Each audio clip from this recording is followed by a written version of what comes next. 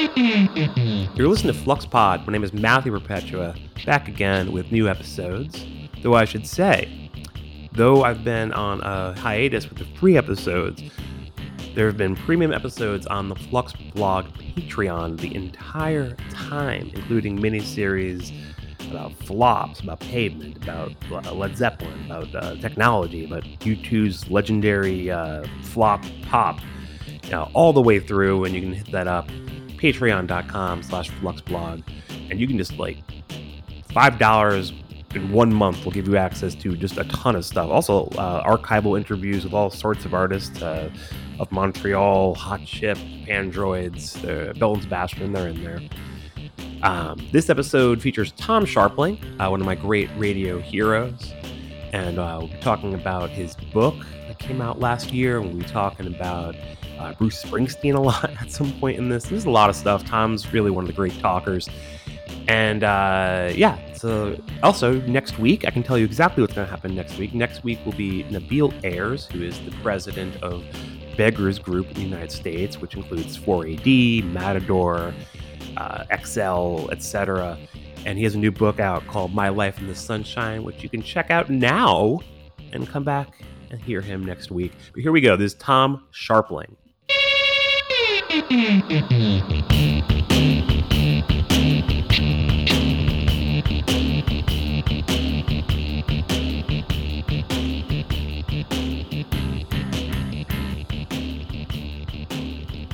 All right, I'm here with Tom Scharpling. Tom, tell people who you are. I am the host of a weekly show called The Best Show, which used to be on WFMU and is for the last bunch of years been an independent endeavor. I'm a writer. I write for TV is generally my day job, but I wrote a book last year, and that was like a memoir. That was a very satisfying experience and something I'm probably the most proud of that I've done outside of the radio show is the book. And which is it never ends. It never ends. The book's called Thank You. The book's called Gotta plug the book. I appreciate it's like a year. It's been a year, but there's a paperback coming soon, so get ready for people who want to check the book out and check it out at a lower price point than those. A little less heavy in the bag. Less heavy in the bag, less cumbersome, not going to take up as much shelf space. And there's going to be an extra chapter I wrote for it about the experience of doing the book, and then there's going to be some like a cartoon. One of the previous chapters is now illustrated in addition to being in prose form. That'll be in there. And so there's a little extra stuff for people. And I also will, because I'm a man of the people, I will put that stuff up on the book's website so that way I'm not making people buy a book twice. So if you bought the hardcover, you'll be able to read it for free on the website. I'm not gonna punish people for supporting the hardcover book. I supported the audio book because I just wanted to hear your voice. Oh, thank you. No, I'm just so used to hearing your voice. It's been like 20 years of regularly hearing your voice. So it would feel weird to just see it all in print. Yeah, and that was the tricky part of the whole thing was that aspect. Matthew, was like literally one of the trickiest parts of the whole process for me was that I talk so much and have this, whatever you want to call it, an established type of way of talking. But then wanting to continue to talk to the reader the way I talk to the listener of the show, but then to also not make it just feel like it was some that it's not a transcribed book that I was just talking to a tape recorder for 3 days. No, I actually wrote the book and had to find a way to make the voice work on the page. And then I finally did it, and I was so happy with it. And then it was like, oh, well, now we're going to do the audio book, and that'll be a piece of cake because that's what I do is talk all the time. That's the easiest part of this whole thing. And it turned out to be maybe the hardest part of the whole thing, because I had never read the thing out loud, the book. I just wrote it in silence. And then suddenly I'm got some engineer that I never met before staring at me. And time is money here, and I'm trying to figure out, like, how do I say these things? It was such a strange experience. And how many days of work is that?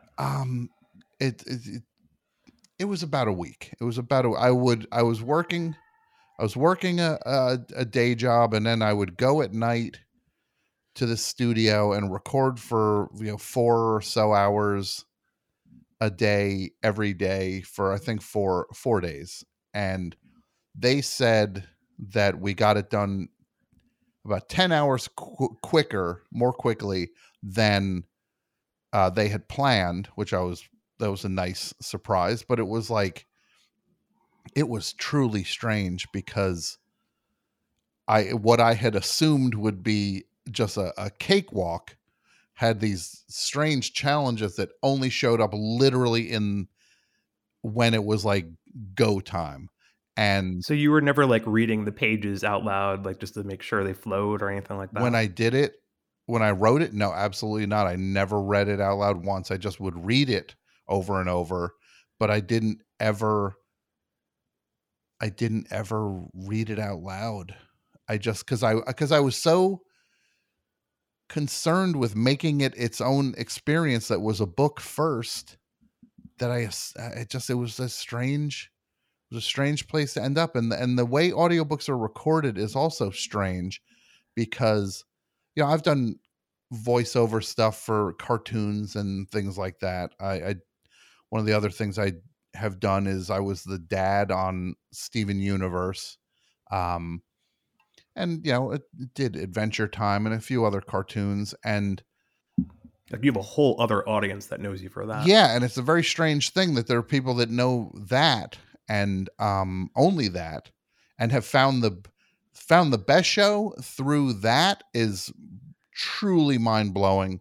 I'm still not used. That still blows my mind when somebody says, I watched Steven Universe and then I decided to check out the best show. It just seemed like, who goes in the door that way? There are different energies, but they just like the sound of your voice. Yeah, and they're good shows in completely different ways. Yeah, absolutely. And the reason I got the Steven Universe job was because of the best show, because Rebecca Sugar listened to the best show, and so it was very clean in that regard. But it was so. I guess what I'm trying to say is, I had done plenty of stuff doing voice, being in the booth, as they say. And so I was now suddenly in the booth. But unlike when you do a cartoon, they'll be like, all right, do it 3 times. And then they'll give notes on it. Then they'll say, do it 3 more times, making saying it faster or more excited, whatever the adjustment is they want you to make. But when you do an audiobook, basically you just read and read and read until you mess up. And it's one file. It's one giant file that they're keeping, that, because if you think about it, it would take until the end of time to assemble an audiobook.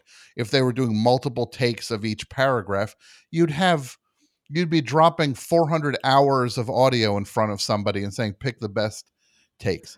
Oh yeah. So the way they're doing it is kind of a simple Pro Tools kind of situation. Yeah, it's basically a live read and it's to see how long you can keep it going. So I kind of wasn't used to that, and I was like, all right, but I can roll with this. Let's figure it out. But the parts that I wasn't ready for would be when for what would trip me up doing the audiobook would be stuff like talking about my dad dying, for example. And then so suddenly I'm reading a thing about, and then my dad, then, I got to the hospital, but it was too late. My father had died. And then I would trip on that line and they'd go, all right, we'll back it up now. We'll do it again. Did you revisit your pain a few more times? And I'm hearing it. I'm hearing myself again. I'm hearing the previous sentence in the headphones because they're playing me in. So I'm hearing myself go, and the call from the neighbor, I knew something was wrong, and they said something happened to my father, and I didn't know what. So I'm hearing that play back, and now all of a sudden I'm getting all upset again. And then I have to say, and then when I saw my look on my mother's face and my sister's face, I knew my father had died. And I would fumble it again, and then I would fumble the line after that, finally getting that one right, and I'd have to hear that played back over. It was such a strange experience to have to like be like taunted by um by my own life. It the only thing I can compare it to, and I don't know if I've ever told anybody, I went to see somebody I knew had a screening of a movie that they had directed, and it was like a raunchy comedy, and we went to this screening of it. It was only like 10 people, and there was like a tech problem with it, and the thing kept breaking down, so they had to keep rewinding it 5 minutes back, 5 minutes back, 5 minutes back. So we ended up watching a scene where some guy ejaculated on his jacket, and then his mother thought it was like bird poop and cleaned it off. Like I saw that scene 8 times, and I was like, I'm not going to name the movie. I guess aficionados out there will can track it down if they want. But it was like, this scene is not meant to be seen 8 times, but it was like Clockwork Orange stuff where you're staring at it over and over. Like, how many times am I going to watch this guy's like, semen all over his jacket, and then his mother? It's like a scene I never wanted to see once, and now I'm seeing it like I'm a super fan of it. Forever. Yeah, like fans of that movie have not seen that scene as much as I have seen it. But that's what it was like doing an audiobook.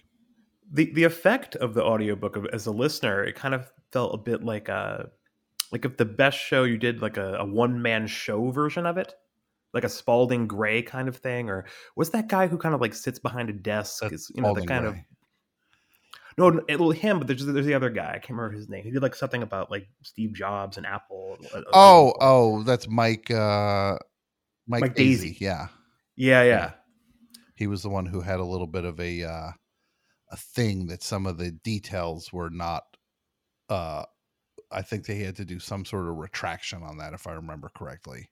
Right, and it kind of got on This American Life too, and they had to got in the mess as well. I think everybody got dinged on that one. But that's really interesting to hear that's what it's like, because that's very appealing to me, because I thought in the early days of getting ready to do this book, I'm like, I never did a book. I don't know what this is going to be like.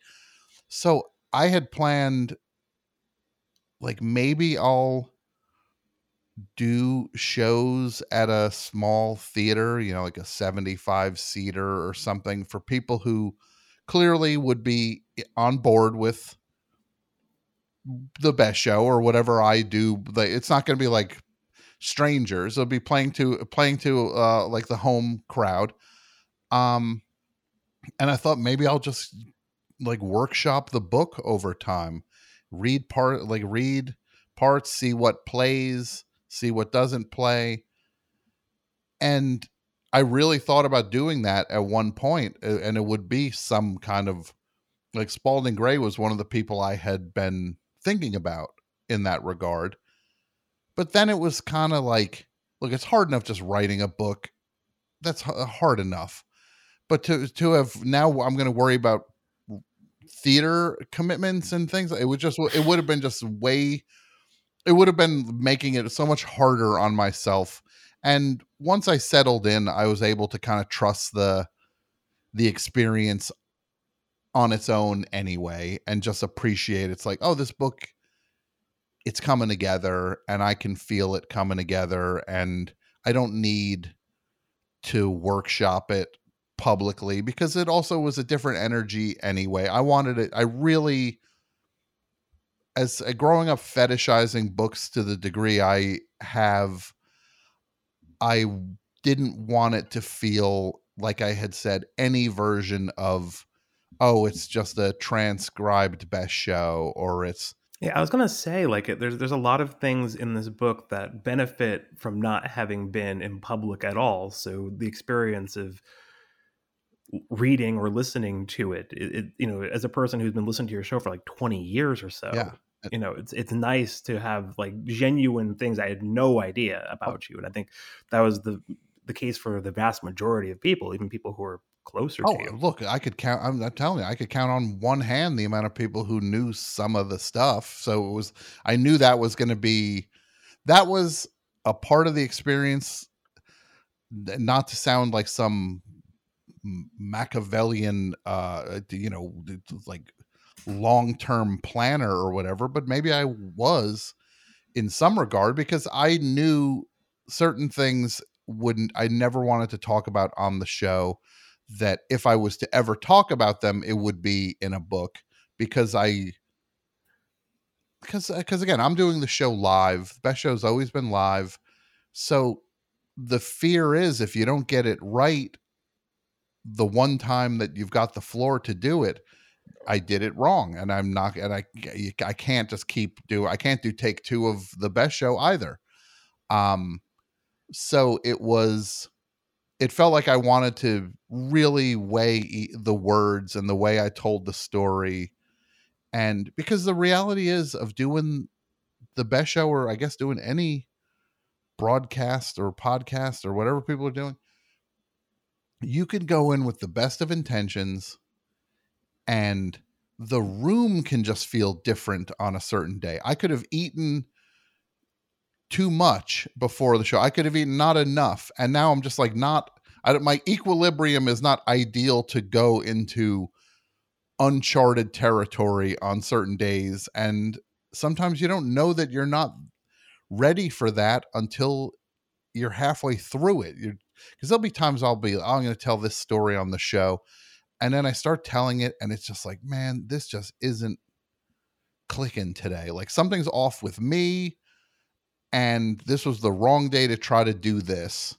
And the things in the book were just too big for me to even take the chance on that. And I also just for sheer privacy, the sheer privacy of it all, certain things I was just like, I don't feel like putting this out there. That's not entertainment to me.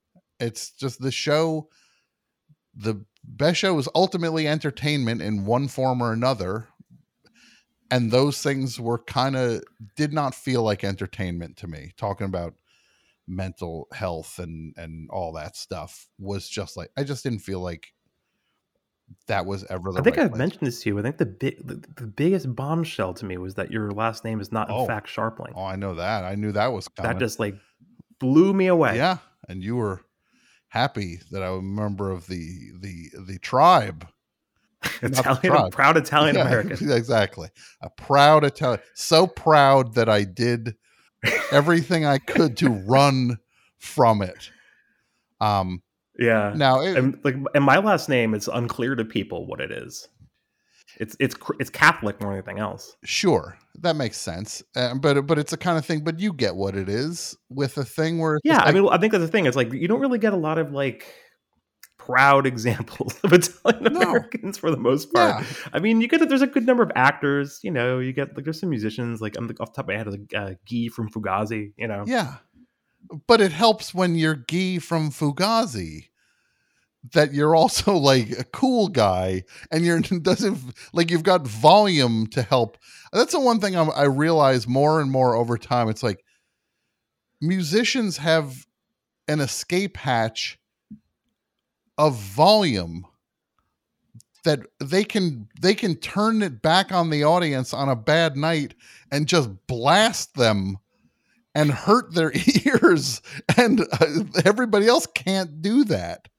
It's just like there's such a force to mask bad experiences and fear or whatever through volume, that performing with like just doing a podcast or whatever, it's just like we don't have that. I mean, although who am I to say? I punish people with bad audio all the time on the show with figure annoying I'm thinking of sounds. the Party Zone. That's like Oh, yeah. many years ago, but that's one of the most amazingly passive aggressive things I've ever heard in radio or anything. That was the definition of passive aggressive. And for people who don't know what you're talking about, it was me dumbing the show down to to the absolute, kind of like, if this is what you people want, then this is what it will sound like. If you think the call, and this is on WFMU, so it's even more aggressive. Oh yeah, it was more it would be normally, because I'm being aggressive to one of the most hyper aware, proudly intelligent audiences, like a bunch of proud know-it-alls. And I say that as somebody who is a proud know-it-all or has been a proud know-it-all at different points. But it's like, yeah, they didn't want to hear that. That's the one thing I did realize also, is that in the scheme of things, everybody always talks about comedy and music mixing, comedy and indie rock mixing. They don't mix past a point. They just don't. They comedy is comedy, and you kind of can do one or the other. And funnily enough, you can make songs that are funny, and you can make jokes about music. Yeah, you can, but it's also like, you can do one or you can do the other. And it's ironic that I'm partnered with the person who can actually do both.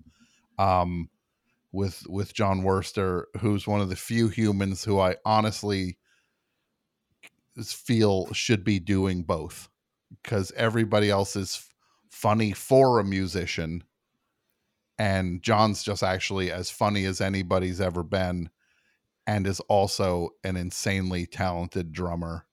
But yeah, I just feel like that the audience, they just, I don't know, maybe they just, their ability to handle humor, there were limits to it. I mean, a lot of the early stuff you were doing was kind of playing on that tension with the WFMU audience. Oh yeah, no, there was the show was in its early days. I will say this also, Matthew, you might not know this, or maybe you do know this. I believe you were the first person to interview me about the show. Oh God, I'm yeah, pretty that's sure. still on Fluxpod somewhere. Yeah, I'm pretty sure that was the first interview I did for The Best Show. And I think you came to the studio, and we did it in that side studio, if I remember correctly. I just like, but it was like, back then the show was very inside baseball in terms of WFMU, where I would make fun of other shows on the station. It was almost like meant to be the comic relief of WFMU. And where so much of the humor was based on teasing other shows on the station, and teasing other DJs and having fun like that. And then there was a lot of jokes early on, the first like 7 or 8 years, that are just about audiophiles or like extreme music nerds. The Music Scholar one comes to mind. Yeah, absolutely. And those were and obviously Rock Rotten Rule. That's the first. My first exposure show is, I found that CD at Other Music, and I bought it on a whim. Oh wow! Well, that's awesome. That's another feather in Other Music's cap. Then that's nice. Which one did you have? The one with the drawing on the cover, or the computer graphics? It's the first one. I mean, this is like 2001. That cover, yeah, that cover was just like text all over it. Yeah.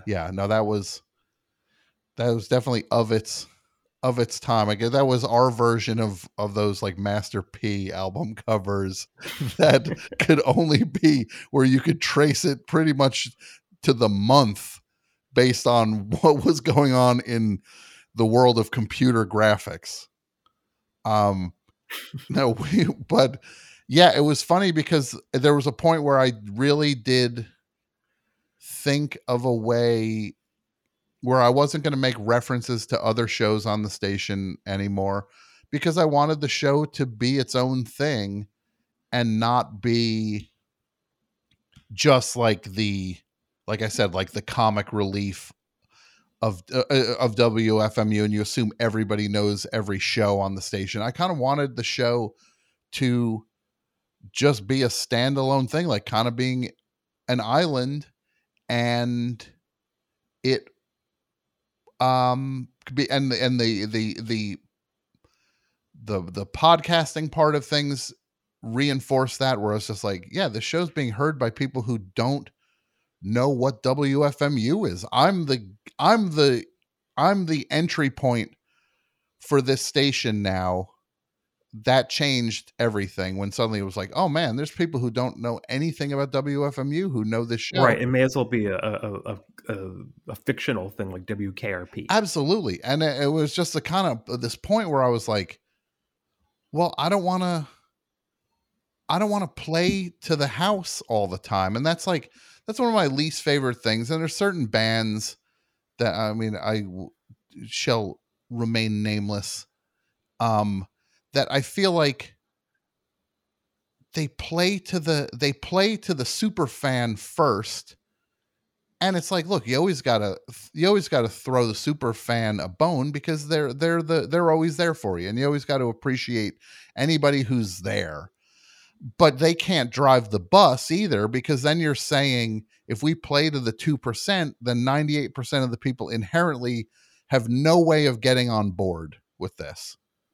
Like, because you're only doing deep cuts and you're already playing from the next album when people barely got to learn the new album. And look, I'm sure people can figure out what I'm talking about. There's tons of people do that. Well, name one, and I'll I'm trying to think of like a good example off the top of my head.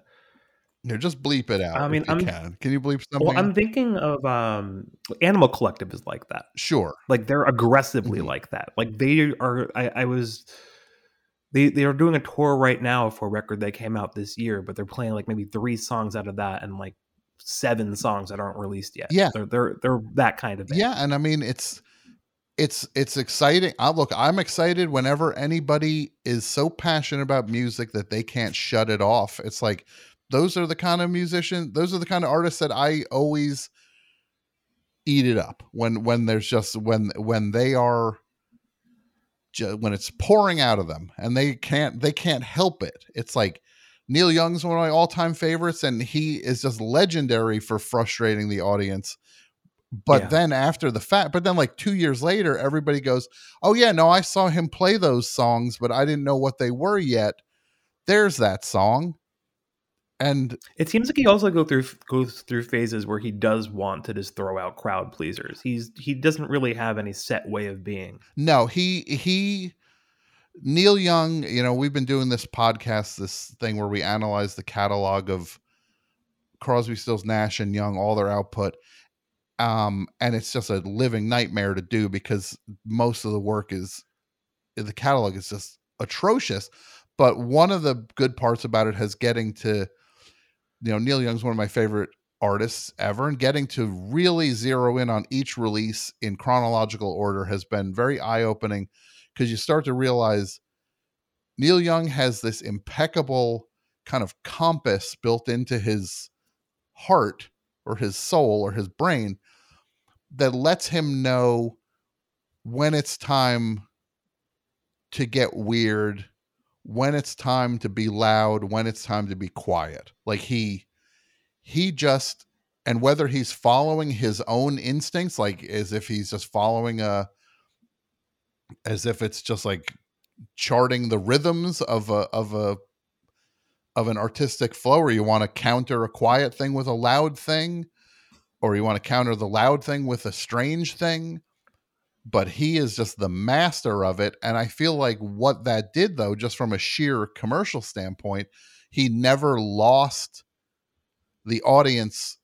He never truly lost the audience, because he would ultimately give them what they wanted if they showed some patience. It's like, yeah, I might do Greendale, which is going to be me just playing this bonkers concept album straight through. the next tour is going to be me with Crazy Horse, and you're going to get what you want from it. Like he like right. So he never He has his own kind of social contract going. exactly. He has a social contract, kind of ultimately just with himself, but it is with the audience as well, because he knows how much they can take of him going off the road for a while, and it's what's kept him engaging in a way that he never did just become a legacy act. He's still chasing it, still making new records, but he also knows that people do want to hear him do like a hurricane. And so it's interesting to that is not what I wanted the show to be, and I still feel like the show suffers from it too much now and again. Of the number one complaint I've heard about the best show is I don't know where to start. And that's the thing with people. They just don't know where to get in because there's so much of it, and they'll listen and they'll be like, oh, you make too many there's references. I had no idea what you're talking about. And the thing is, everybody has to realize I'm the only one that knows all of it. Like, I'm literally talking just to make sense to myself, which is kind of an exciting place to get to, but I feel like it's kind of built into the thing that nobody's going to get all of it. Because if you like the indie rock, there's a lot of things that through the years I will realize, especially stuff with the stuff you do with John. Well, I'll realize that something you said was real as opposed to just a joke you made. Yeah, I mean, we get caught up in. Like, is there something you can think of that's an example? Oh God, off the top of my head, no. It's just kind of sure, but it's like, but yeah, I mean, but there's just like also just like tons of just random phrases that are just lodged in my head. Yeah, look, from over the years, one of the things I've heard over the years from people is I had no idea that Wawa was a real convenience chain, and then I was in Pennsylvania and I saw one, and I couldn't believe it. I thought you guys made that up. And it's like just all the Playboy Roy stuff is but they totally fictional. But they thought that was just like a funny fictional detail we came up with, and they're just like, oh my God, no, they're real. It's like Roy is like weirdly real to me, and I've seen John as Roy maybe 4 times in my life, and every time like all of my adult intelligence disappears. I'm like a child and I'm at Disneyland and like, oh my God, that's Donald Duck. He's real. He literally is larger than life, to where it would be like Santa Claus just showed up, and it's Philly Boy Roy, because he reads. I mean, it's like one of the things I'm most proud of are these characters like that read as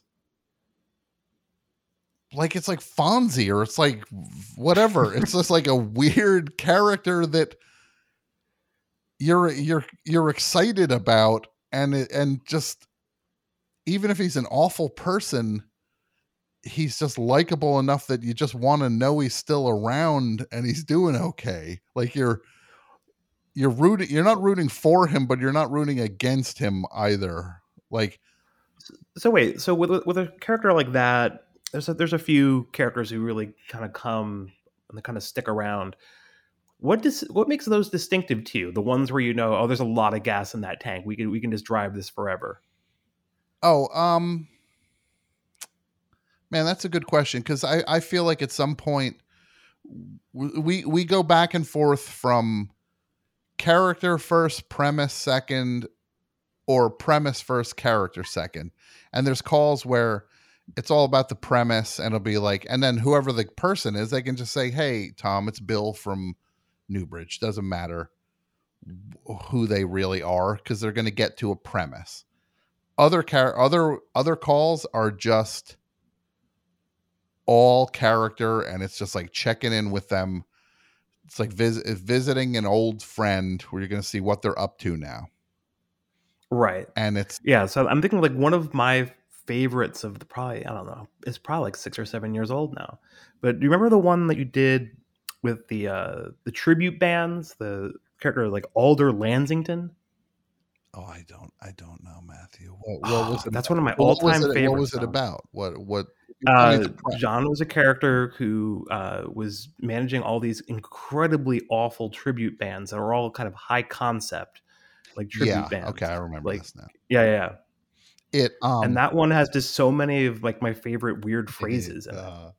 it's those those are the ones that like, because you said the character's name and it's just like, the reality is like a lot of times I don't know the name until John sends me notes that day, and then it's just like, because they're just names, we're just coming up with names, we've done hundreds of these, and it's just like they're almost meant, the names are almost meant to be a little blurry sometimes, to seem like slightly like there's nothing to hold on to with the names, because the premise is what you're going to hold on to, if that makes any sense. Like, Right. And like this, it doesn't make sense for that character to come back unless you want to do more tribute bands or you have an entirely new scheme and you just want to reuse some of those takes. that's exactly it. Yeah. But there's other characters where it's just like the idea of the character is everything, and then you're just in like what they're up to can be kind of can be big or small. And it's interesting because I'm reading this book right now that's this really frustratingly stupid oral history of Star Wars. I have no idea why I'm reading it. I don't care anymore about, I don't ever need to Is that a recent book I think it or came is it out, an yeah, old it one? came out about like a few months ago. It's, look, it's very interesting, but personally I should be doing better in terms of my reading choices than that. That seems like something that really would be that would feed into the best show one way or another. Well, I guess that's what I'm ultimately thinking, is that there's something I'm going to mine from this, I guess. Um, but one interesting thing in it that I got to say George Lucas was really smart about was he was saying that it's like the every sci-fi movie up to that point, with, you know, I guess with a couple exceptions maybe, but they all had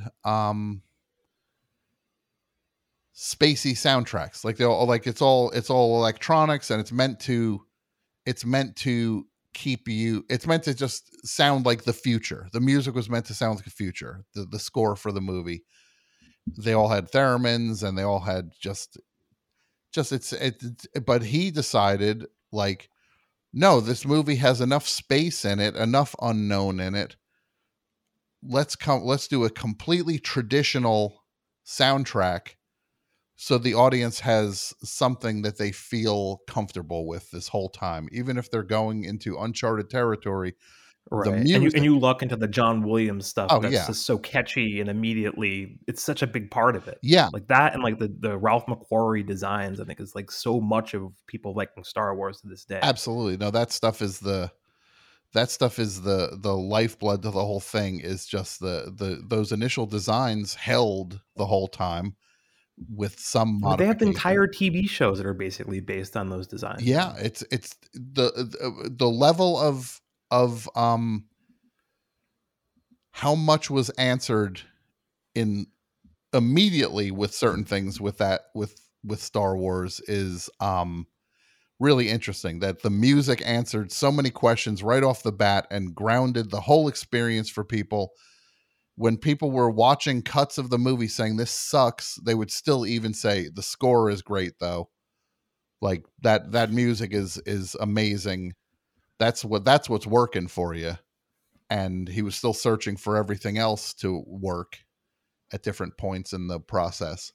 Um, but it's just, but that's that thing with these characters we do, I guess, to take a very long road back, would be that sometimes it's like it's about the character, and the character's the familiar part, and they can go anywhere they want. And sometimes it's just like it's, there needs to be something to hold on to, I guess is what I'm trying to say.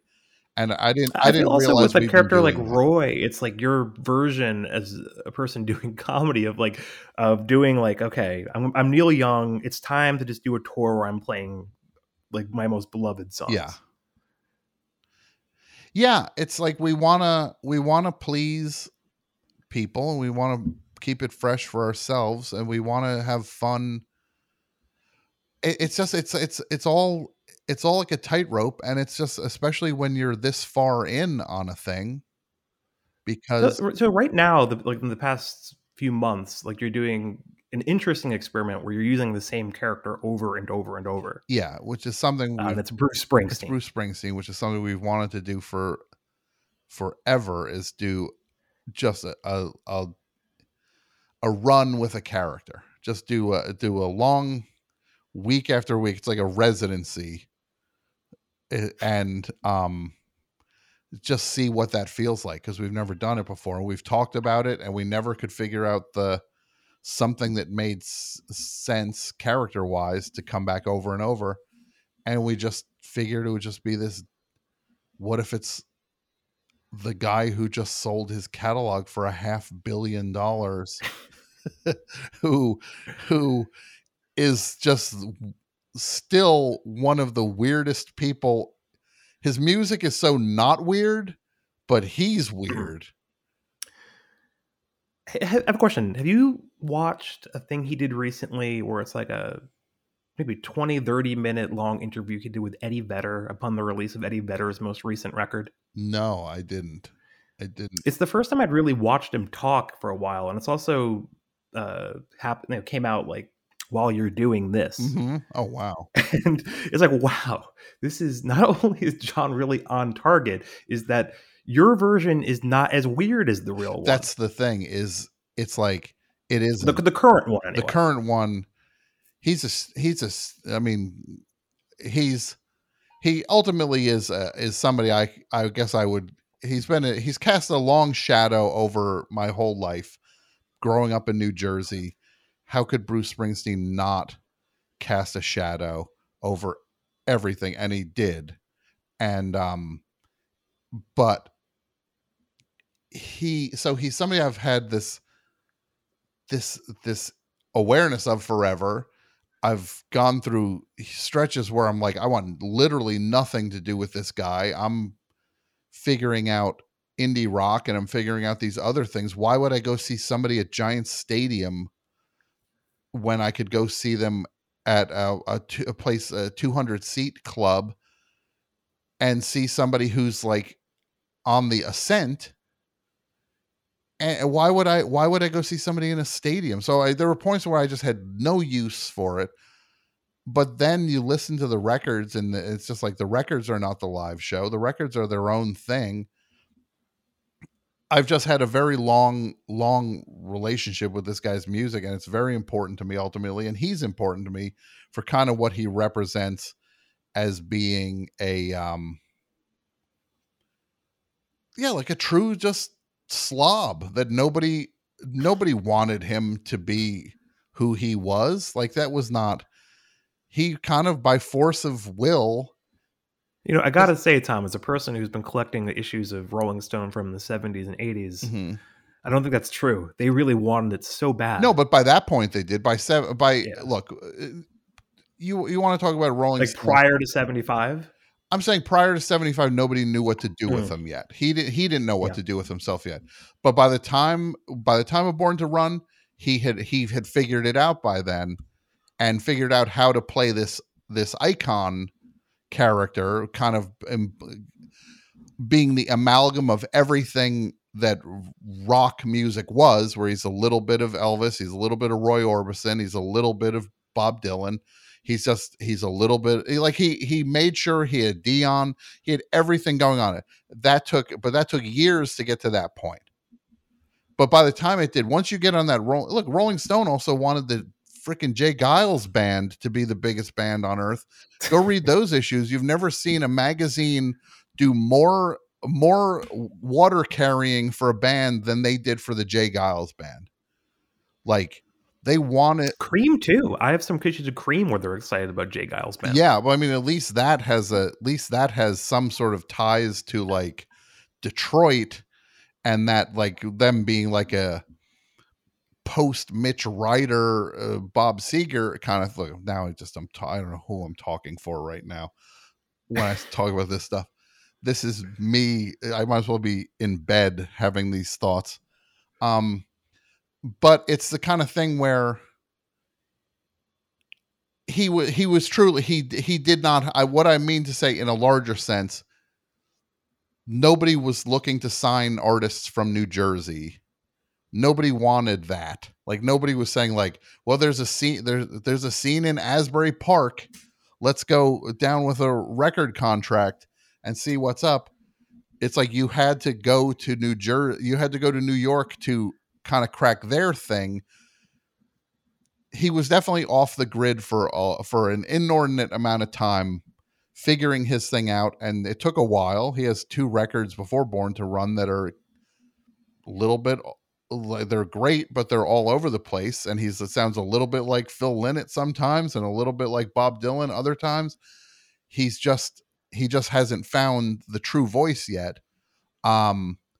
But he also just straight up, I mean it as much as anything, he had no money growing up. He was a legitimate slob. His right, and his that dad kind of literally feeds worked into at a how factory. you characterize him, where he's like this like cheapskate who is constantly bashful. Yeah, well, that's now we're just like, but then you take that guy, and now what if that guy suddenly became like figured out the way to be a legend, and he did figure out a way to be a legend, and he kind of dodged a lot of the pitfalls that bring people down, and he took his thing from being like an album oriented artist to then he has a hit single, then he has like one of the biggest albums you could have. Like, he kept going up and up and up, and by the time he was at that highest point was when I was like, no, I'd rather go figure out Husker Du or something and see what that is, because they're playing at Rutgers and I can go see that and maybe say hi to the band afterwards or something. Well, I mean, ultimately, you were clicking into a moment that was not going to stick around. Yeah, but I think you made the wise decision of where to put the priority. But at that point, it seemed like it truly seemed like it was never going to end. The I don't know. It was so smothering how big that was to every aspect of the culture, because like, think about you go over that 80s list. It's Michael Jackson, it's Prince, it's Madonna, and it's Bruce Springsteen. Is that yeah, I think you can kind of there's kind of like a second tier that's like U2, George Michael. I'm still saying, if you're talking first half of the 80s, U2's not there yet. Yeah, they don't really click till like 84, 85. Yeah, I mean, but then to go to the next level, I mean, for them to truly, for their ascent, I mean, they still had a couple more years to go. They were not a part of the first wave of stuff. They were kind of like punk on MTV. Yeah, there's if you kind of look at it, there's definitely stuff that's more the early 80s. So like Hall & Oates would still be going pretty strong into the early 80s. Yeah, I would still say with Hall & Oates was never an album band, and the singles define them in a lot of ways, in every way, and they should, because they're one of the all-time greatest singles artists. But Phil Collins kind of in the same boat. Like, what is like? Look, I like Hall & Oates a lot, and I don't know what you would say is the Hall & Oates album that you have to listen to. Oh, it's the first greatest hit. It's the exactly. Rock the and Rock Soul and Soul Part 1, yeah. 100%. And it's like them and Squeeze have 2 of the best hits albums. They were touring together like recently. Yeah, and that's undeniable. Yeah, it's just like, but yeah, this guy was so huge at that point, and it was like, to imagine being from where the huge guy is from was punishing if you were looking for anything other than that. So, getting into the comedy of Bruce Springsteen, like, what is it about him that you and John find kind of endlessly workable. I mean, how many episodes have you done with this? Maybe like 10 now? Yeah, we've done at least 10, I think.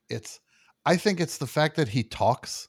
He's like, for a guy who is as great at this as he is, he kind of talks too much and intros the songs a little too, the intros are a little too long to the songs sometimes. He's like a weird like dad guy, like in the way the culture presents dads. He is like that. He's just like he tells corny jokes on stage, and I don't know. I just think there's, but he also is like this American icon who is My also favorite a of the strange dad. jokes from the Springsteen stuff Uh-huh. is there's one where I think it may have been around Easter or something, where he's talking about some kind of like punishment ritual, but he's like, the thing he says is like, I'm not very spiritual, but I'm very religious. That's that's one of the most John lines ever, and I love it. Like, yeah, that is like, those are the ones. Like John will come up with these things that just kill me, and I know he's holding them for me for the moment. Like, he had one caller say, I forget what it was, saying that they started microdosing gasoline, and that was one of the funniest things I've ever heard in my life, and it was just the perfect joke for this time. And it was just like, oh my god, John, that's maybe that would be somebody's greatest joke, and you're just powering through it. Like, that was almost thrown away the way you said it. So yeah, I mean, I think a lot of the appeal of the show is in that, though. Just like there's a lot of the best ones; those have like this incredible density of jokes. well, that's always, And they're mostly just seem improvised or tossed off. yeah. I mean, well, some of the things are like, some of them are improvised, pretty much, or very loose, and other ones are very tightly scripted. But I think we're at a point now where we can have so much fun with the loose ones, and that now we just kind of come up with stuff in them just to surprise the other person, like just to make me laugh. Like, John curses now when I least expect it, just because he knows that because it's not me expecting it. And I'll just throw things at him. Like, I'll just take the thing off on detours now, and he doesn't know where it's going. And it's just fun. And it's just like, I don't know. It's so fun that we get to do this Bruce Springsteen thing of all the characters he's now a best show character that apparently knows the other characters also. That was also that it was like inevitable for when Bruce starts mentioning Sheila Larson or Roy Ziegler, and it's just like, yeah, that's where we're going. So when do we Sheila get Larson, the great unseen character, the great unseen, yeah, unheard, unseen, yeah, one of the all-timers. So it's getting a little bit more broad on this. This is something you've been doing for, is it 22 now? 22 years? It's 21. It'll be 22 in October. Yeah. I mean, my site just turned 20, and I think like one of the things we have in common, there's not a lot of people I know who've done something independent for as long. Mm-hmm. And I mean, I think looking to your show has been helpful in just kind of seeing the ways that, to do something that long, you have to kind of change it up. So like how much of that for you has just kind of been very conscious versus stuff that you just kind of did naturally and just became like a big part of things? It's so tricky to say. It's like, I would never, it's like, and you tell me if somebody had put in front of you like a contract saying like, hey, you want to do this music blog, this thing where you put these things up, you're going to do it. You're not going to monetize it necessarily, but you're going to do it for 20 years now. You'd be like, yeah. Absolutely. And it won't say anywhere like everything good in your life will kind of come from this. this. Exactly. You're going to get You just have to take a leap on that You're one. going to take a leap that things will come from it that are not financial, that could ultimately be financial, but Yeah. it's not a direct line. You're not going to get literally paid for this thing anytime soon. And if you and in my case, if I tried, I would be very, very suable. Yes, you would have to shut the site down within 48 hours of you monetizing certain aspects of things. It is, yeah, it's the kind of thing I never would have signed up for it, but it just ended up fitting my life early, and it was kind of like I just kind of knew it was where I was supposed to be and what I was supposed to be doing. Can It just you made sense. can you even fathom what your life would be like if you never did it? I can't. I truly. Yeah, it's like you pull one thread, the whole thing Oh goes. yeah, it's everything. It led to, I mean, the show, just right off the bat, the show led to me getting to meeting Andy Breckman, who created Monk, and that was a job, and that got me in the door for writing, and just stuff that who knew where any of it was would who knew where any of it would lead. Impossible. Like, just, but in terms of the idea of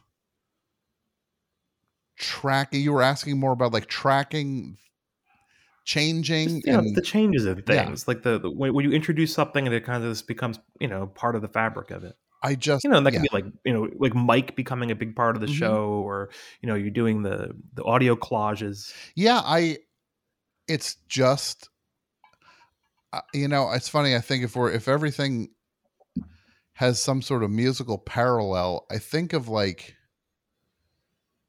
the way like certain bands change when they change maybe a beat before the audience is ready for them to change, but it was the best thing for everybody. And then there's bands that just don't change. They change a beat too late, and then it's just over by that point. It's like, I think the worst thing is when you change too late, but you're also changing to appease something, or you're trying to, like, okay, maybe if I do this, people will like me again, or yeah, because then now you're just in a yeah, scramble. Now you're just, now that means you just lost your way, because now you're not making organic decisions. Um, I feel like look at, I mean, you look at the Ramones, and it's like the Ramones, I feel like made 4 or 5 perfect, I would say 4 perfect albums. And then they just never really, they dipped their toe into working with Phil Spector and see about modifying the formula, but they, it just wasn't what it, they didn't really take any bold artistic thing outside of just trying to be a little more radio friendly. And then there was just a point where it's like, well, why would I ever need another Ramones album? The 4 best ones are out already. They're only going to give me yeah, and lesser so much of versions. the Ramones is like just the idea that they had. It's kind of like a format that they figured out, and then I think when you have something like that, you need to kind of keep adding new things. So, like, I think a good counter example would be like The Fall. Yeah. The Fall is a very simple idea, but it's always changing. It's like the thing John Peel said about them. It's like always the same and always different. Yeah, I mean, it's like, look, the one the Fall's a great example of that, because they knew, because he knew when to start adding different elements, different players that would lead to different elements, and they made transitions into incorporating electronics and keyboards into stuff, and it was really seamless in its own way. And I mean, as long as you have that voice there, it's The as Fall. long as you have that voice, yeah, exactly. But it's like, if you listen to something, listen to like Code Selfish, or a record like that, versus the some of the early stuff, and you're just like, that voice is the only constant, and just Mm. but there is a constant, that it is basically like, there it's he taps into these grooves, and he always knew how to ride a groove. as well as anybody. I think of like the way, think about how like Radiohead, and it's so easy now to be just like, yeah, Kid A makes perfect sense to everybody. It's like, man, everybody was so mad at that when it came out. It's crazy to think how mad people were at that when you hear how things sound now. It sounds like the most it was a weirder thing would have been if they made a more rock record after OK Computer. You'd be like, that feels more out of step with 2022 than anything now if they all of a sudden had some big. Oh yeah, I mean, there's entire lanes of music now that are kind of hard to imagine they would exist the same without Radiohead doing what they did at that point in time. Yeah, but they Like they just kind of made a whole way for like indie alt bands to exist. Yeah. And there was also just a level of they knew they had to make changes with this thing for the They're greater interested in good. other things. Yeah. But it was also, it's like, this thing might as well not exist if we're not going to make changes with it. And it's just like, because then we did it. If we're going to do if we're going to do another straight up rock record, it's like, well, are we going to do one better than OK Computer? It's like, yeah, or the bands. Yeah. They're very hard to top. Yeah. And it's just like, so they knew they needed to go somewhere different. And there's even things with them where I'm just like, I hated King of Limbs so much, but then it took me forever, and then I finally was like, one day I'm like, oh, I get it now. Yeah, they were ahead of me on that. I was wrong. I thought this was just a sucky record, but I just wasn't ready for it apparently, which is kind of embarrassing. I think most people are that way with the King of Limbs, though, and the King of Limbs also being so brief. Yeah. I remember like when it came out, people were very convinced that there was another one coming right away. People thought it's just like, well, this has to be the first half of a two-parter that will make sense once it's all out. Then we will know what the goal was here and what they were trying to say. When it was like, no, they said what they were trying to say. Yeah, I think part of the point is that it's tight. It's 8 songs. Yeah, I love it, and it is embarrassing when there are things that can make that I figured out, much more difficult things that I figured out earlier in my life quickly, and then something that like that album, which is not the most impenetrable record, and I couldn't penetrate it it took forever. So, but it happened. Yeah. I mean, the thing with music and art in general is that you kind of have to be there for it, and this being there for it in any given moment is not going to happen. Sometimes I feel like people can be hard on themselves about that. Like, oh, you couldn't. There's all sorts of things I didn't get into like till relatively late because I just didn't really get around to it. I just wasn't on the same page. Well, that's a fair point. It's just like, I mean, they're not going to delete it. Yeah, exactly. I guess in some cases they do delete it, but yeah. Yeah, well, but it still, it is, I guess getting back to the changes thing of it all, it really is, I try to know in my gut when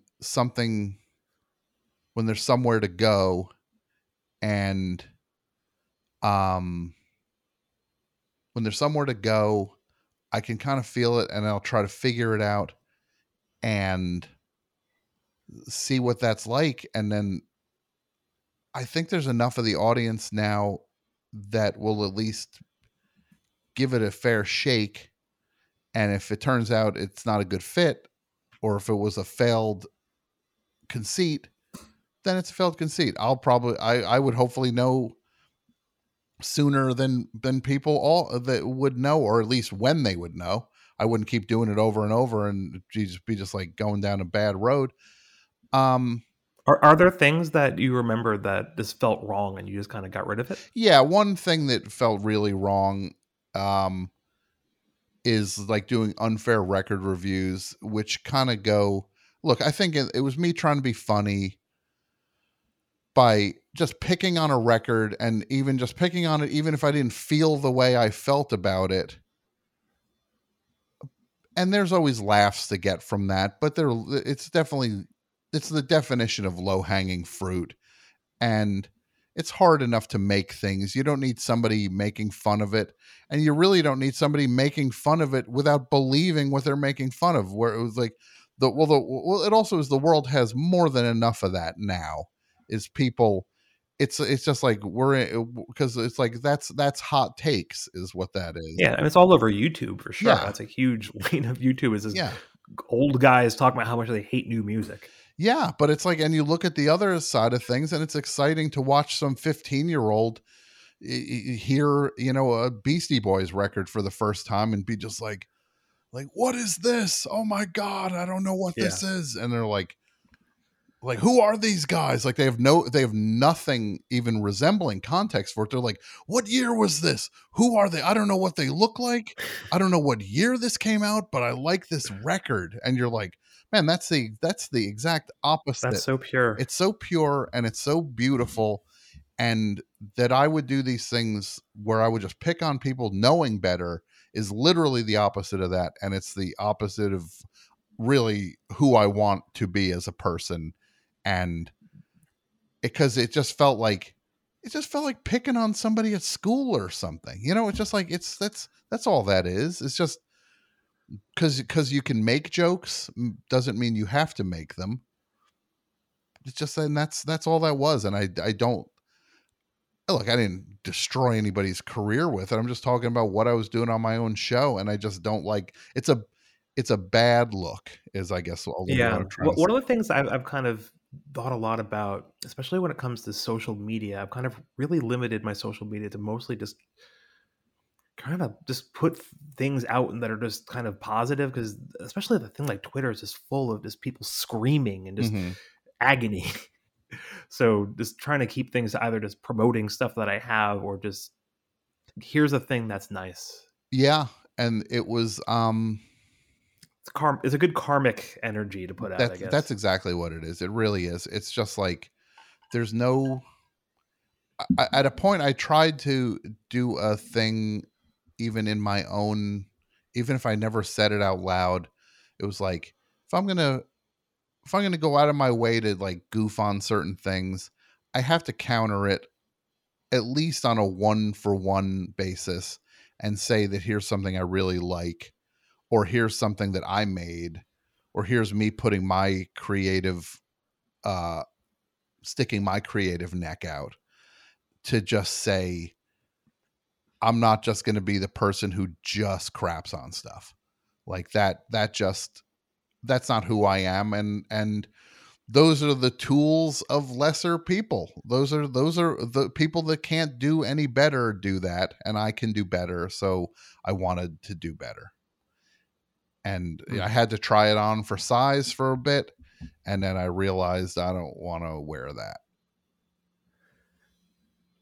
Yeah. I mean, also, you just don't want to be like the cranky guy. Well, there's definitely times where I've noticed like, oh, I'm being the cranky guy. I remember like some period of time where I was just kind of like, probably just depressed.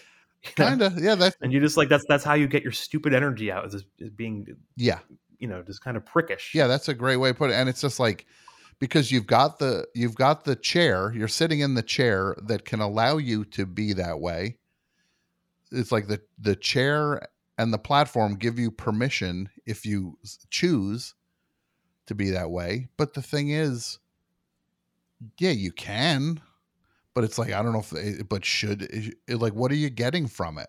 It's outside of just some like low level relief from your own disappointment or depression or whatever it is, or your envy or whatever is really driving things. It's just not worth it. And it's like, look, I'm fine if people think I'm crabby or cranky or whatever, but it's just like, I do know I like so much stuff, and I try to actively say what I like and celebrate the stuff I like, and get really excited about the stuff I like, and tell other people about it. Cause it's just like, it's just, that's who I want to be. And, I just feel like for me, I just need to have a balance with it. I'm okay making fun of the right, hitting the right targets to goof on, as long as I've got some balance in there. So where you're at with the show now, like the show's pretty much fully in LA as of, I guess, like this month. Yeah. How do you kind of anticipate that going as far as like kind of I mean, like, I imagine most of it's going to stay the same, but do you feel like there's kind of a different energy to kind of doing it this way with a new studio, with Jason being in the same city as you? Oh yeah, there's actually, I really haven't talked about it, so I'll talk about it with you. Is that like, basically, I have a new, for the last 2 years I've kind of been doing the show with, and it feels like with at least one arm tied behind my back due to logistical things, due to pandemic things. I just haven't had the access to a studio, which has meant it's been a challenge to do a lot of the things from a technical standpoint that I want to do on the show. Just straight up doing sound collage stuff, doing the kind of alternate universe things I was doing on the show, where I would do fake broadcasts and things, and I was so limited technologically that I couldn't do a lot of that stuff. So the show kind of changed shape and became probably more conversational, or more just kind of like a little bit more of a hangout than it was, that more than it had ever been. I would, Right, like where you would have the other guys kind yeah. of pulling a little bit more weight, which I think, I think the moment you stop doing that, or like that becomes like a little bit diminished, there's gonna be people screaming for you to get back with this more chatting with the But boys. that's the thing, is like but the thing I'm realizing is that there's room for all of it, but I want to be able to, I don't want technical stuff to be the deciding factor on that. Like, that's the part. If that's the best version of the show, then so be it. That'll be the best version of the show, and we'll do that. And I never want to stop doing that in certain ways. But there's other stuff I do want to get back to, and there's new places I want to go also. There's plenty of new places I want to go. And I now have a studio that is a legit studio. It's going to have a performance place in it, a space in it that I can have bands come. It's going to have I mean, that's a whole new dimension it's a right whole new there. dimension, and I want to go, and I will say, to a loose goal, and I usually don't talk so inside behind the curtain the way I am now, but who cares? You But get it. someone's like 110 minutes into this right Exactly. now. Somebody's They're very they can, yeah, invested in this. they've already said I'm here for the long haul. And also, I'm talking to somebody who has been here from the beginning. So if I'm ever going to talk with anybody like this, it should be you. So I want to kind of think about the show in a way as almost, it's not a reboot of the show at all, but I want to just clean some stuff up with it and make it so that it's almost like the way Marvel would always have things go back to issue 1. Yeah, And look, I know there's a, fresh jump on point. yeah, a fresh jump on point for myself You as got a much new as anybody. artist drawing the best show. Yeah. And there's a new studio and the new city and new opportunities. And I want to be able to take advantage of all that stuff and get the most I can out of it. But I want it to still be the show, but I want to see what it's like to not have all of the established go-to moves there for me to rely on by default. I want to see what it's like to kind of have to be a little scared going into a show, trying to go to different places with a show, not being able to bail myself out with some of the standbys that I know can be pleasing, but ultimately maybe I've done it already. I feel like there's something exciting about trying to take the show somewhere new again and have, because now basically, if this all works out, the way the show will be, it will be the best. I will have the best resources I've ever had. I will have arguably all the resources that I had at WFMU, with a performance space and equipment and first class studio. And if we're starting to use it because it's I'm in conjunction with the Forever Dog podcast network that Right. We didn't even mention before that you have a whole other show that you do with with Julie. Julie Klausner, I do a show called Double Threat, and we have a Forever Dog and I. We have a studio in Los Angeles, and it's great. It's so great, and it's so impressive, and it's so inspiring.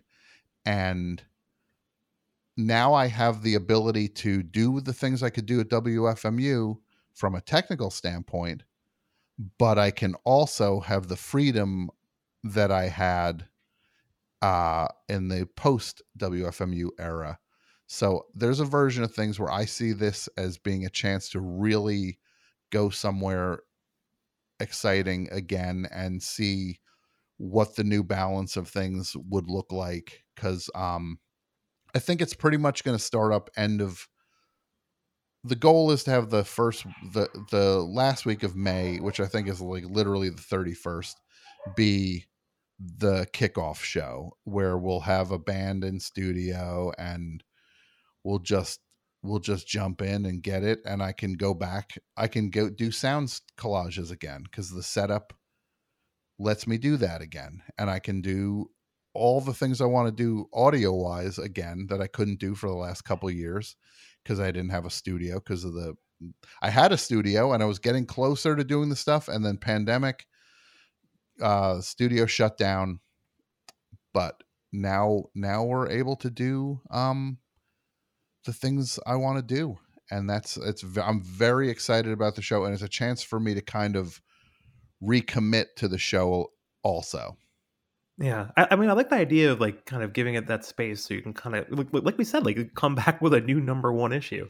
Yeah, and I'm excited about it. I don't want to like. It's just like a couple weeks ago they just put a Amazing Spider-Man #1 like for the 8th time. Yeah, and yeah, and look, maybe some of those have less artistically minded motivators, I guess is fair to say.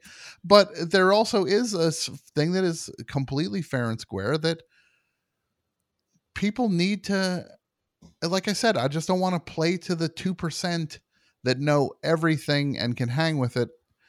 There's going to be more than enough for them, because look, it's still me doing it. It's still unavoidable. These are just general guidelines I want to try to see where it leads. But it's not like suddenly I'm not doing a dumbed down version of the show. Like that would be the truly the worst nightmare. It's just like, oh, now he's doing a slick version of the best show. Absolutely not. That's like the LA best show. The West show is what and I think maybe there's going to be some version of a bad, like that should be a fake version of the show within the body of the show, is the West show that is just everyone's nightmare of what me in Los Angeles would sound like. So yeah, look, you're gonna need a like a Silver Lake, yeah, Silver Lake or something version of Roy. Yeah, we're gonna Silver Lake Sal. Now I'm very excited about what's next with it, because there is a chance to do something that I could be just a little scared of, and the best stuff from the show has come from those episodes where I'm in there and I'm just like, man, this is I have a knot in my stomach right now. This is uncharted territory. What if I just eat it in front of everybody? And it's like I always feel the best about those nights, because I know that fear is a good thing. Yeah. Well, okay, let's wrap on one thing, but actually connects to the word fear. There's one thing that really stuck with me, this little tiny moment in the book Okay. where I think you're maybe 13 or 14, and you're seeing a very young REM, probably for Murmur, and you're Yeah. just kind of terrified of the young Michael Stipe. Yeah. Well, he was Tell me more about well that, because because it's I think it's, you think about him now. I guess he has the long hair in his face. he Was had, that part of he it? had the long hair. His basically the closest I can say is if you watch that first Letterman appearance, Oh if I yeah, remember correctly, he's like a mop of hair and you know, not great skin. And he was you talk about being slippery and unable to get a handle on who this is. Like, who is this guy? The lyrics are not are opaque. They're literally hard to hear, and when you can figure out what they are, they're artful and opaque. And it just was it was just hard to get in. And when they were, I mean, that was 84 I saw them, and they were, it was no it might have been 83 then, because it was not, it was Murmur. it was before It was Reckoning. before Reckoning. They're probably playing Reckoning They songs, but yeah, probably, yeah, I'm sure they were, but it was like they were not the they were not they were, I mean, they were amazingly tight and great and rocking, and but they were not they were still just like going for it. They were like their thing was based on power more than it had, like more than it ever was again at that point. Like, it was the yeah. force I of, think especially in those early days, like they were. I don't know what the word I'm looking for is. Like there is this kind of like well, this is definitely the most punk they were without necessarily being punk, but no, also just kind of having this kind of fight or flight. We're just burning through as many shows in a year as we possibly can. Just kind of this maniac energy that like them and a lot of other bands were doing at that time. absolutely. It seems unreasonable to think of anybody working Well, that they way were now. kids. They were kids, and they were there to do their thing. And things, they were definitely, they knew they were right, because they were having more success than most bands even at that point, because Murmur was like a top 50 album, if I remember correctly. Yeah, um it did pretty well. yeah. And I mean, the band that I would kind of compare it to is like I think the early days of REM are probably roughly equivalent to like the first like three Vampire Weekend records. They're kind of on a similar track. yeah, and I guess the thing that would be different would be the means of consuming music was different, where it just like, and also just, it was just a different, it was different in terms of, REM weren't putting things in commercials or things, because in the 80s you would have been walked to the they would have made you walk the plank in the 80s. Was it the Del Fuegos? They were the ones who Yeah, got like totally but screwed that's on that. exactly, you watch how they got dragged off a stupid beer commercial to where it's still the embodiment of that in 2022. You bring it up, and Yeah, it's just like, so there's just, it's the but yeah, in terms of being an, it's rough because like the Del Fuegos are really like written out of history, oh yeah, and it's mostly for that reason. because they were just considered sellouts. And it was just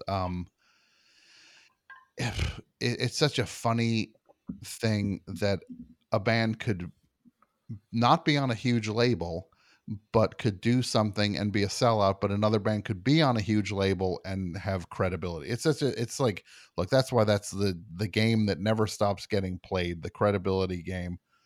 uh no one wins when you play the game who's less of a sellout. Nobody wins. But yeah, no, it was scary, because also, this is the other thing I'll say, I was by myself. I was at a college thing when I was not even in high school yet. So how old were you I was 13? 13, yeah. Yeah. And look, I'm eternally grateful that I got to see that. And Let's Active opened, and they were, Oh my god. yeah, Yeah. that was like right with the EP. And yeah, it was just amazing. But they were just it was scary. Michael Stipe was scary then because he was just an image. He was Like a real weird enigma. he was an enigma, and there were And blurry would that be photos. more scary to you than like Henry Rollins would have been at the same Oh, I time? wouldn't have been anywhere near that scene. I was look, if REM were scaring me, Very different clearly, forms of scary. yeah. No, I wanted to go. Like one's a minotaur and one's a ghost. Yeah, that's exactly what it is. I wanted to see as many of these bands as I could, but that stuff truly scared the crap out of me to where I'm just like, no, I don't want to get hurt at this thing. Like, and I just looked like somebody would, there's no way I would go to a thing like that and somebody wouldn't have elbowed me in the head and been just like, this kid's asking for an elbow. Like, it's elbow time, kid. You've reached that point in life.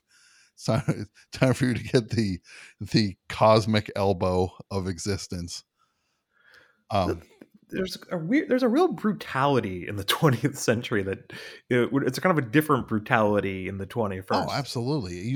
But yeah, I mean, God, there's that other part of your book where you're just talking about us being like menaced by these bullies. Oh. And it seems like such a specifically 80s way of being menaced by bullies. Yeah, the police would have been called now. If anybody did one of those things, the police would have shut the school down to get to the bottom of it. No, it really is such an interesting thing when you like listening to, like people used to go see bands and throw M80s at them. Like people would go see like Aerosmith, their heroes, and how would they honor their heroes? By whipping an explosive at them. Did you witness that? No, that happened. Like they talked about it. One of the like it's there's I never saw that. I think Worcester might have seen something like that. But even I was listening to these live Springsteen shows, and there's one from like 1980, and somebody like lights off a bottle rocket or something, and he starts yelling at them from the stage, saying like, "Don't like what?" Could you imagine if you were at a show now and somebody in the audience fired a bottle rocket toward the stage? Oh God, the whole thing would just like hit the deck. Yeah, it'd be show over. I mean, God, even just because obviously there's things like the Babylon in France, like the kind of massacre situation. God, yeah. Which is like everyone is terrified of another one of those. So just like God, one guy with a 180. Yeah. I remember seeing Stereolab when they did their reunion tour a few years ago, and that was at Brooklyn Steel. Okay, and there was a guy who's ahead of me and my friend as we were kind of entering, and they have like these like metal detectors. The guy actually had a gun, and they'd be like, "No, you can't bring a gun into the show. Bring a gun to a Stereolab show." I think that the incongruity with Stereolab makes it all the weirder. Yeah, no, that makes it. Look, he goes. Maybe he was scared. Maybe he was worried. He's scared of these Stereolab fans. He's afraid of their trinitone blast that they sing about. So worried. That vintage equipment. I don't know. You don't know what all those moves can do. You don't know where they've been. It's oh my God. But yeah, it's it is strange to think of. I think a lot of it is just really people could get away with so much more than they can now. Mm-hmm. Yeah. Oh, and, no, well, there's people are awful in different ways now, but there's just all kind. I mean, even like there's, even just things like there's not really like serial killers and stuff like that as much as there used to be. Yeah, because that's because it's so much easier to catch someone. Yeah, because doing they're that. dumb, and you don't realize that if you just add in a security camera here and there, these people are the most catchable criminals going. Yeah. Meanwhile, the 70s, the 70s just seems like one of the most terrifying times to be in the United States for sure. Yeah. No, that's absolutely. No, that just seems like nobody had a problem if you just punched somebody. It just seems like back then it's just like, yeah, my fists do the talking, and somebody be like, okay, that's fair. I get that.